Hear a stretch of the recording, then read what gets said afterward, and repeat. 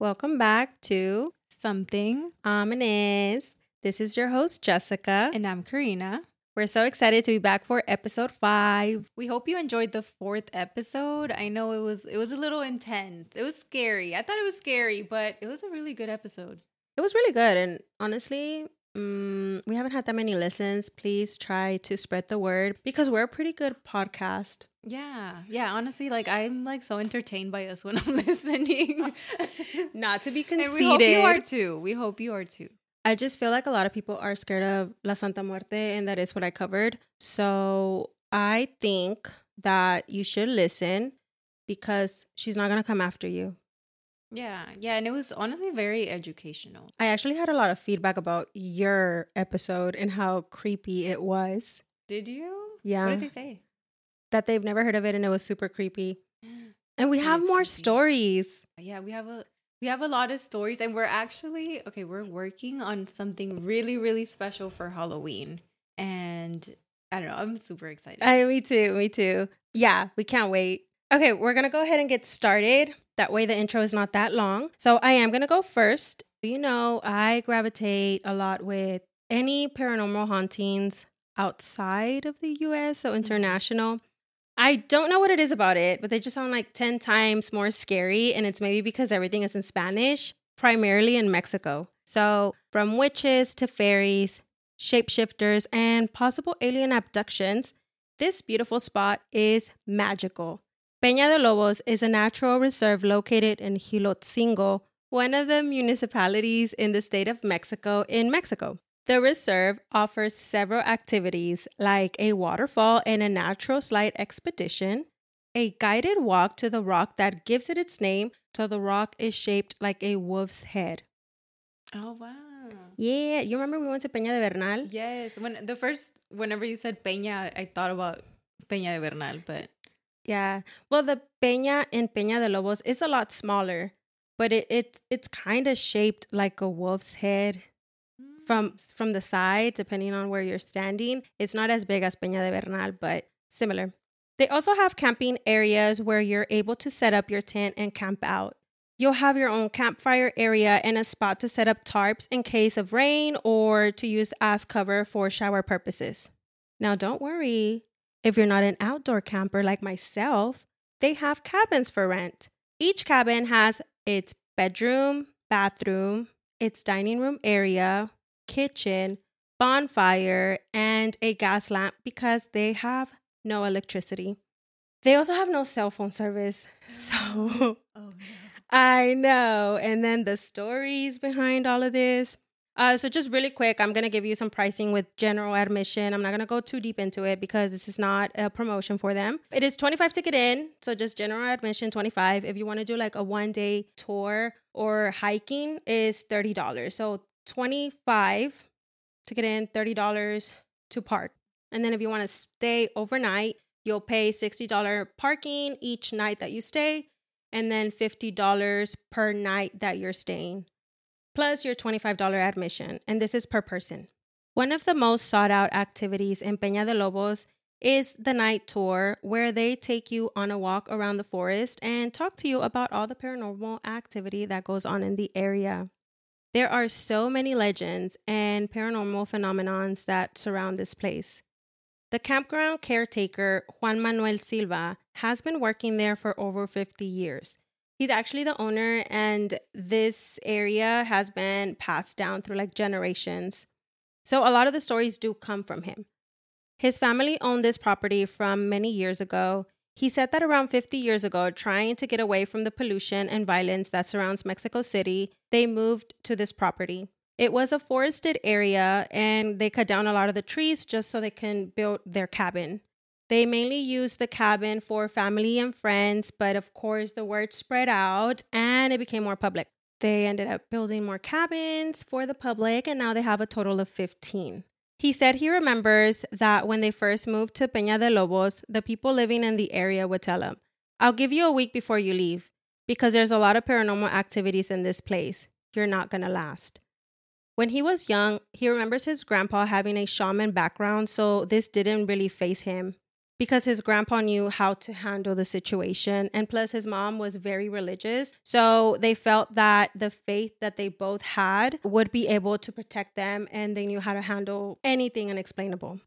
He said that as soon as they moved in, he saw duendes. Ooh, or gnomes. Yeah. But I'm going to say duendes from now on because I think it sounds scarier. Yeah. Gnomes, like, they make them look too cute here. They do. Duendes are not. Yeah. And even elves. And I was like, I'm not going to say elf because to me, I keep thinking of the elf movie. So I'm going to stick to duendes. Yeah. So yeah. So aside from the duendes, they also noticed fairies. The sightings were so frequent that they eventually got so used to them. People in the area avoid passing by the location after 6 p.m. out of fear. They believe that Peña de Lobo also holds a portal. So he tells a story about a group of students that were from out of town. They went on a walk in the morning to the waterfalls. When they got back, the group tells him, "Hey, why didn't you tell us about that beautiful place nearby?" They described a beautiful river valley with huge snowy mountains. So he tells them, "No, that place doesn't exist." And if you know Mexico City, yeah, it like doesn't snow there. No. I mean, I haven't seen a snowy mountain. No, yeah, I haven't either. Yeah. Oh my gosh, that's crazy. I know. The group didn't realize that they had stepped into a portal to a different dimension. They were gone for half of the day, but to them it had only been half an hour. And then another unusual thing that happened is that everyone's watch stopped at 10 a.m., which was the time that they went out for the walk. He says that this does happen often. People will go out for walks and get lost for hours, but to them, it's only been a few minutes. They do fear this phenomenon because they slightly compare it to the Bermuda Triangles, where they go missing and then just never found again. But luckily, this hasn't happened to them as of now. Now, everyone seems to come back, but they do recount of a beautiful river. Every single one says that there's this beautiful river, there's caves, there are huge mountains, and when they try to go back, they no longer find the spot. There's also a story of another group of friends who were passing by. They were just driving by. They didn't even go inside. They got off of their car and described the same magical place. So the way the guy was telling the story is that they were just driving and then they see this beautiful magical place, the same thing that I described earlier. And they're like, well, in Spanish, pretty much they said, let's get off, let's go take pictures, let's go look at the place. We've never seen it before. So they get off and they're walking through it and they're like, wow, it's so pretty. It's so green. I keep thinking of like a magical forest. And then it starts getting very foggy. So they felt eerie about the whole situation and they decide to go back to the car. They leave and they pass by like a few days later trying to go check it out again because, they couldn't stop thinking about it. They've never seen it before and they couldn't find the place. It wasn't there. And this was like outside of Peña de Lobos, but within the same perimeter. So it's pretty crazy. Honestly, it sounds so nice. It does. I would love to. It does. And he was saying that when it gets foggy, it's when you should be a little bit more scared because you could get lost and you could step into another dimension and you may or may not come back because you can't see anything.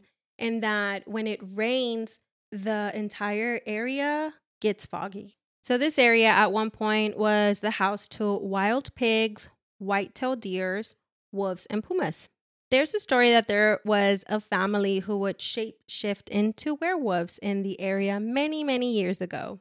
So about 7 or 8 years ago, a group stayed in the original cabin that was built like 50 years ago. And around 2 a.m, Mr. Silva and the second caretaker wake up after hearing the group screaming.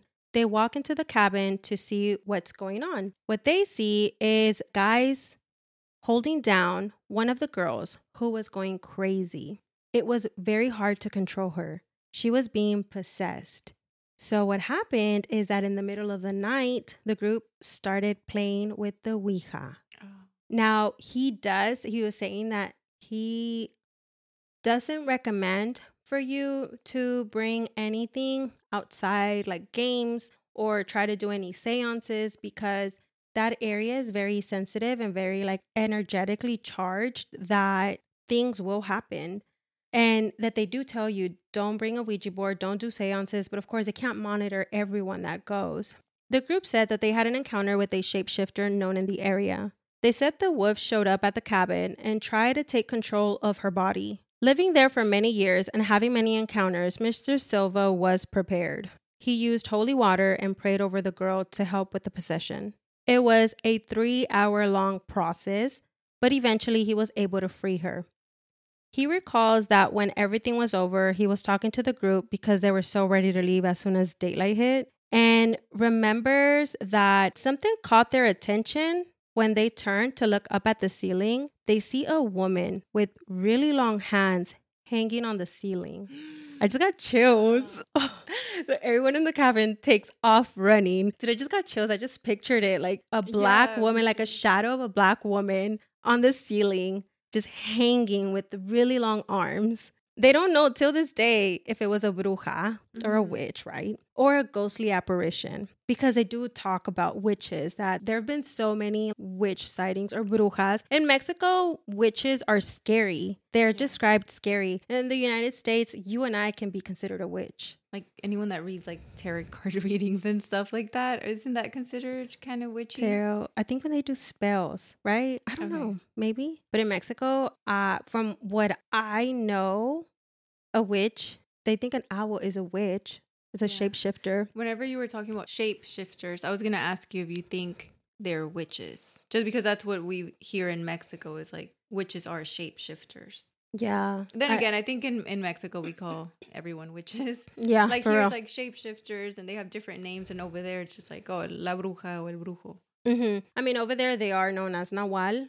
which is a shapeshifter, and it can be many different forms. I guess it just depends on the area, because in that area, the Nahual or the shapeshifter is a werewolf, primarily a werewolf. Oh. Yeah, so I think it depends on the area. But yeah, they do see a lot of sightings of witches, but they don't know if this was a witch or not. He said that this was one of the scariest experience he has ever had. Around 2018, they believe the area had an alien abduction. Once again, they were woken up by screams, but the screams were like far away, but they could hear them. He said that he gets a knock on his cabin door. One of the guests asked if he can help them look for their friend who went missing. So he asked, those regular questions like, where was he? Where did he go? How long has it been? And they told him that they were having a bonfire when they saw a huge triangular-shaped nave with lights on the tip of the nave. It makes a U-turn and leaves. 10 minutes later, they see a disc-shaped UFO flying very low on top of them. They describe a bright light and like a vacuum motion. So they pretty much felt like they were being sucked up. So like being abducted. Yeah. They felt like that pressure of going up. So they throw themselves on the ground, on the grass, and they're like holding onto the grass, like crawling but pulling. So think of rock climbing, but technically grass crawling, like that, until they were able to get out of the dome, because they felt like they were in a dome, and anytime they screamed, their screams would bounce back. It did take about 3 days to find him. So they did search for all those 3 days, and they actually thought he was dead. They thought that the friends like killed him and drowned him in the river that's around there, that they were going to try to drain the river to find his body. One day he just shows up in a ranch 3 hours away from Peña de Lobos, and he thought he was lost. To this day, there is a lot of mystery surrounding this story.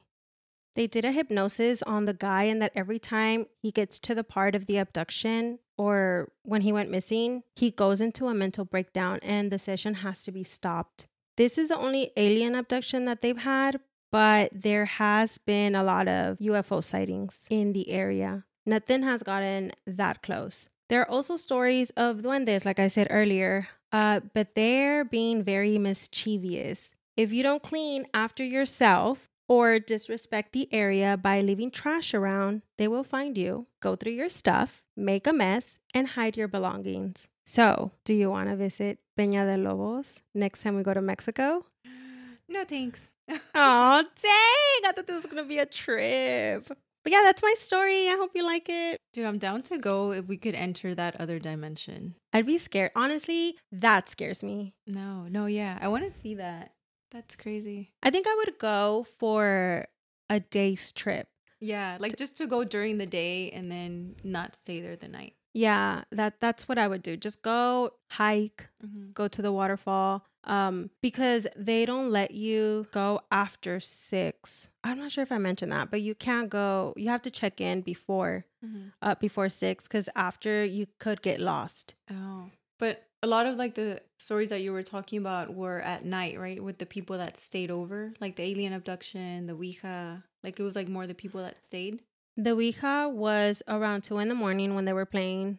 The guys that went, or that group that went on a walk to the waterfall, that was like at 10 in the morning. The abduction was at night. The duendes, they act out at any time of the day. There was another story from the other caretaker that they mess with him sometimes. They will throw rocks at his cabin and he hears it. They just hear the little rocks. He described them as like short, little ankle biting people with just underwear and like long, ugly hair. And then he says that he does leave whiskey. I think he said whiskey. He leaves stuff like on a ofrenda for them. Yeah. Wow. So like they for them can to leave him alone. Yeah. That's super cute. Right, Cuddy, you're next. Are you ready? Hey, I am ready, but I feel like my story is like the baby shark of your story. No, Honestly. baby shark. Good. Was that? Yeah, baby shark. Do do do. Okay. I listened to that song so many times today at work. Okay, so I'm going to be talking about a national park, but it's not a national park that you would expect. It is called Mammoth Cave National Park. So, the Mammoth Cave National Park is located in Kentucky and is known to be the world's largest cave system, as well as one of the oldest tourist attractions in North America. Over 400 miles of caves have been explored, and it is now considered a World Heritage Site. So, the total of the cavern system is over 400 miles, but the tourist section in Kentucky is about 10 miles. The reason why these caverns are so big is because it's made up of different cave systems connecting. So, if you hear me talk about Crystal Cave or Salt Cave, they're all part of one big system. It's like one big cave system that's just a bunch of caves connecting. The Mammoth Cave dates back to 12,000 years ago in prehistoric era, but the exploration began between 5,000 to 4,000 years ago. It is known that prehistoric people mined minerals in these caves such as gypsum, mirabilite, and epsomite. According to the archaeologists that studied these artifacts found in the caves, these minerals were likely used for medicines, ritual activity, agriculture, and trading. And a little side note, I'll leave a link if you want to know more about each mineral because I thought it was pretty interesting. It's known that the prehistoric explorers discovered over 19 miles of the cave passageways, and there's many artifacts that have been found there in the underground route. So explorers have found petroglyphs and pictographs, which is a prehistoric cave art. In these caves, there is also an extensive African American history. In the early 18th century, enslaved African Americans worked to produce saltpeter, which is a main ingredient in the production of black gunpowder. At that time, mainly because of War of 1812, saltpeter was very important. But of course, work conditions were very poor. They were working for very long hours in smoke and fires inside a cave, which made it very difficult to breathe. The environment was also very dark and cold, and it made them susceptible to getting sick. After the Civil War ended, some of these once enslaved African Americans led the guided tours and the exploration of Mammoth Cave. Most of the exploration we know today is owed to Stephen Bishop, who discovered many of the cave systems with only using ropes and a lantern. In 1836, a doctor named John Croghan purchased the Mammoth Cave for $10,000. His plan for the cave was to make it a hospital site for tuberculosis patients at a time where the White Plague was the leading cause of death. He had heard of visitors and workers feeling better when leaving the cave and thought that the humidity and temperature would benefit tuberculosis patients. He built huts within the cave and invited 16 patients. As y'all can imagine, their conditions worsened. There was smoke and ash from the lard oil lanterns, and as winter progressed, it got colder and darker. A server at the cave once said, "I used to stand on that rock and blow the horn to call them to dinner. There were 15 of them, and they looked more like a company of skeletons than anything else." The book, Scary Stories of Mammoth Cave, goes more into detail about the patients and what they experienced and what people saw. But from what I read, it was like their condition was really, really bad. The patients then slowly died, and their bodies were placed on a slab rock, now known as corpse rock, before they were buried. An interesting fact is that John actually ended up dying a couple years later of tuberculosis. Wow. So now to get into the hauntings. As expected, some visitors hear the agonizing coughing of what people assume comes from the patients who suffered there. Oh, so you can actually do a tour? Yeah, you can do a tour. So you can buy a touring ticket, and there's guided tours, and even so that's underground at the caves.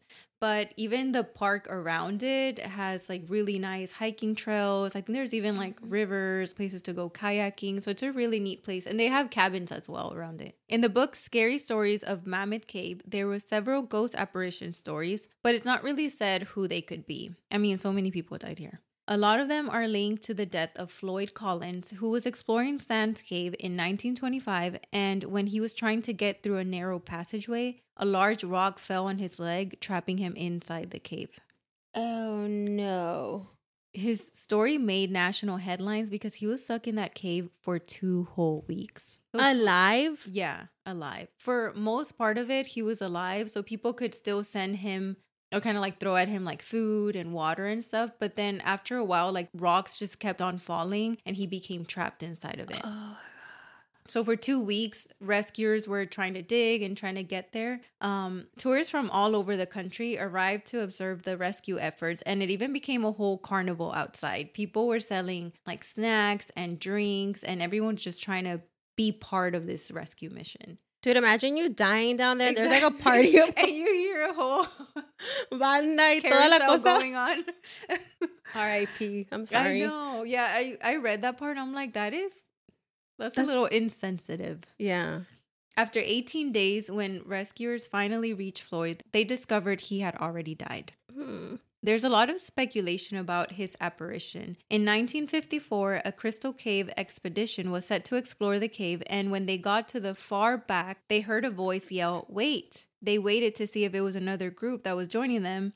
After a few minutes, no one appeared. They later returned to the base camp to check the logbook and found out no one else had entered those caves. That is, 1, scary, 2, very sad because he's reliving his last few hours, I guess.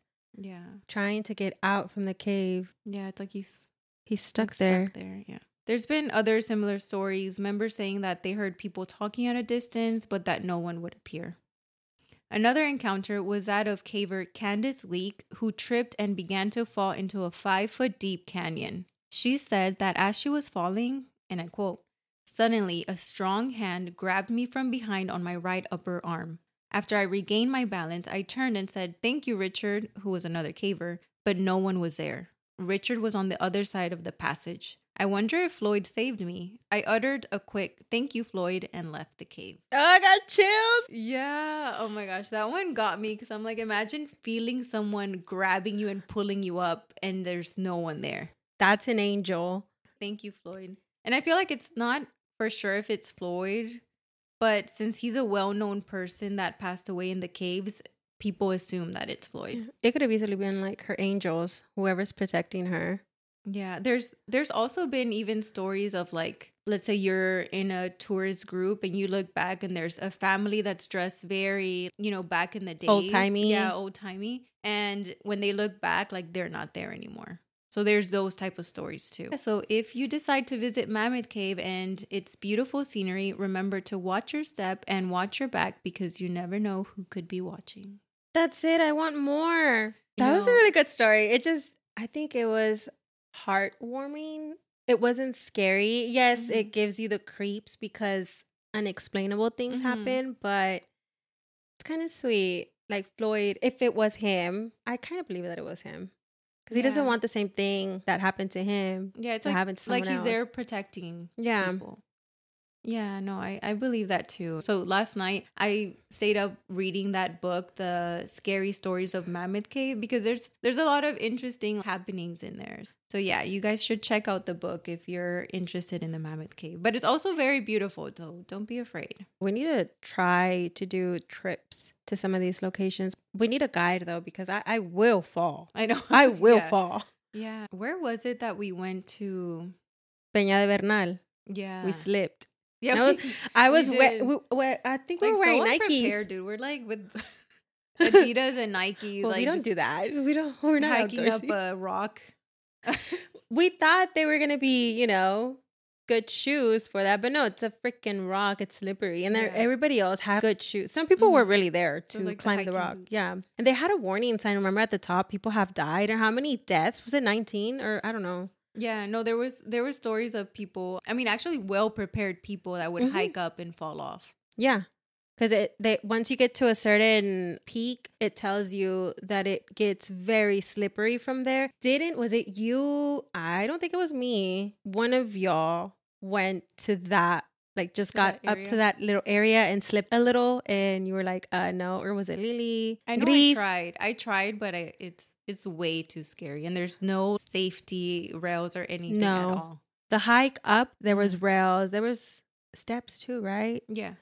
I would want to go to a place like this, a historical place. All right. Well, that wraps up episode 5. It was fun. I enjoy recording. This is going to be a short one, but be prepared for 2 weeks. Yeah, we are gathering some really good stories, y'all. So I'm excited. All right. Don't forget to follow us on Instagram at Something Ominous Podcast. And follow us on TikTok at Something Ominous. Something Ominous. And then send us your stories to somethingominouspod@gmail.com. Don't forget to rate us on Apple Podcast, Spotify, and I can't remember if Amazon you can also rate. So thank y'all for listening. Bye. Bye.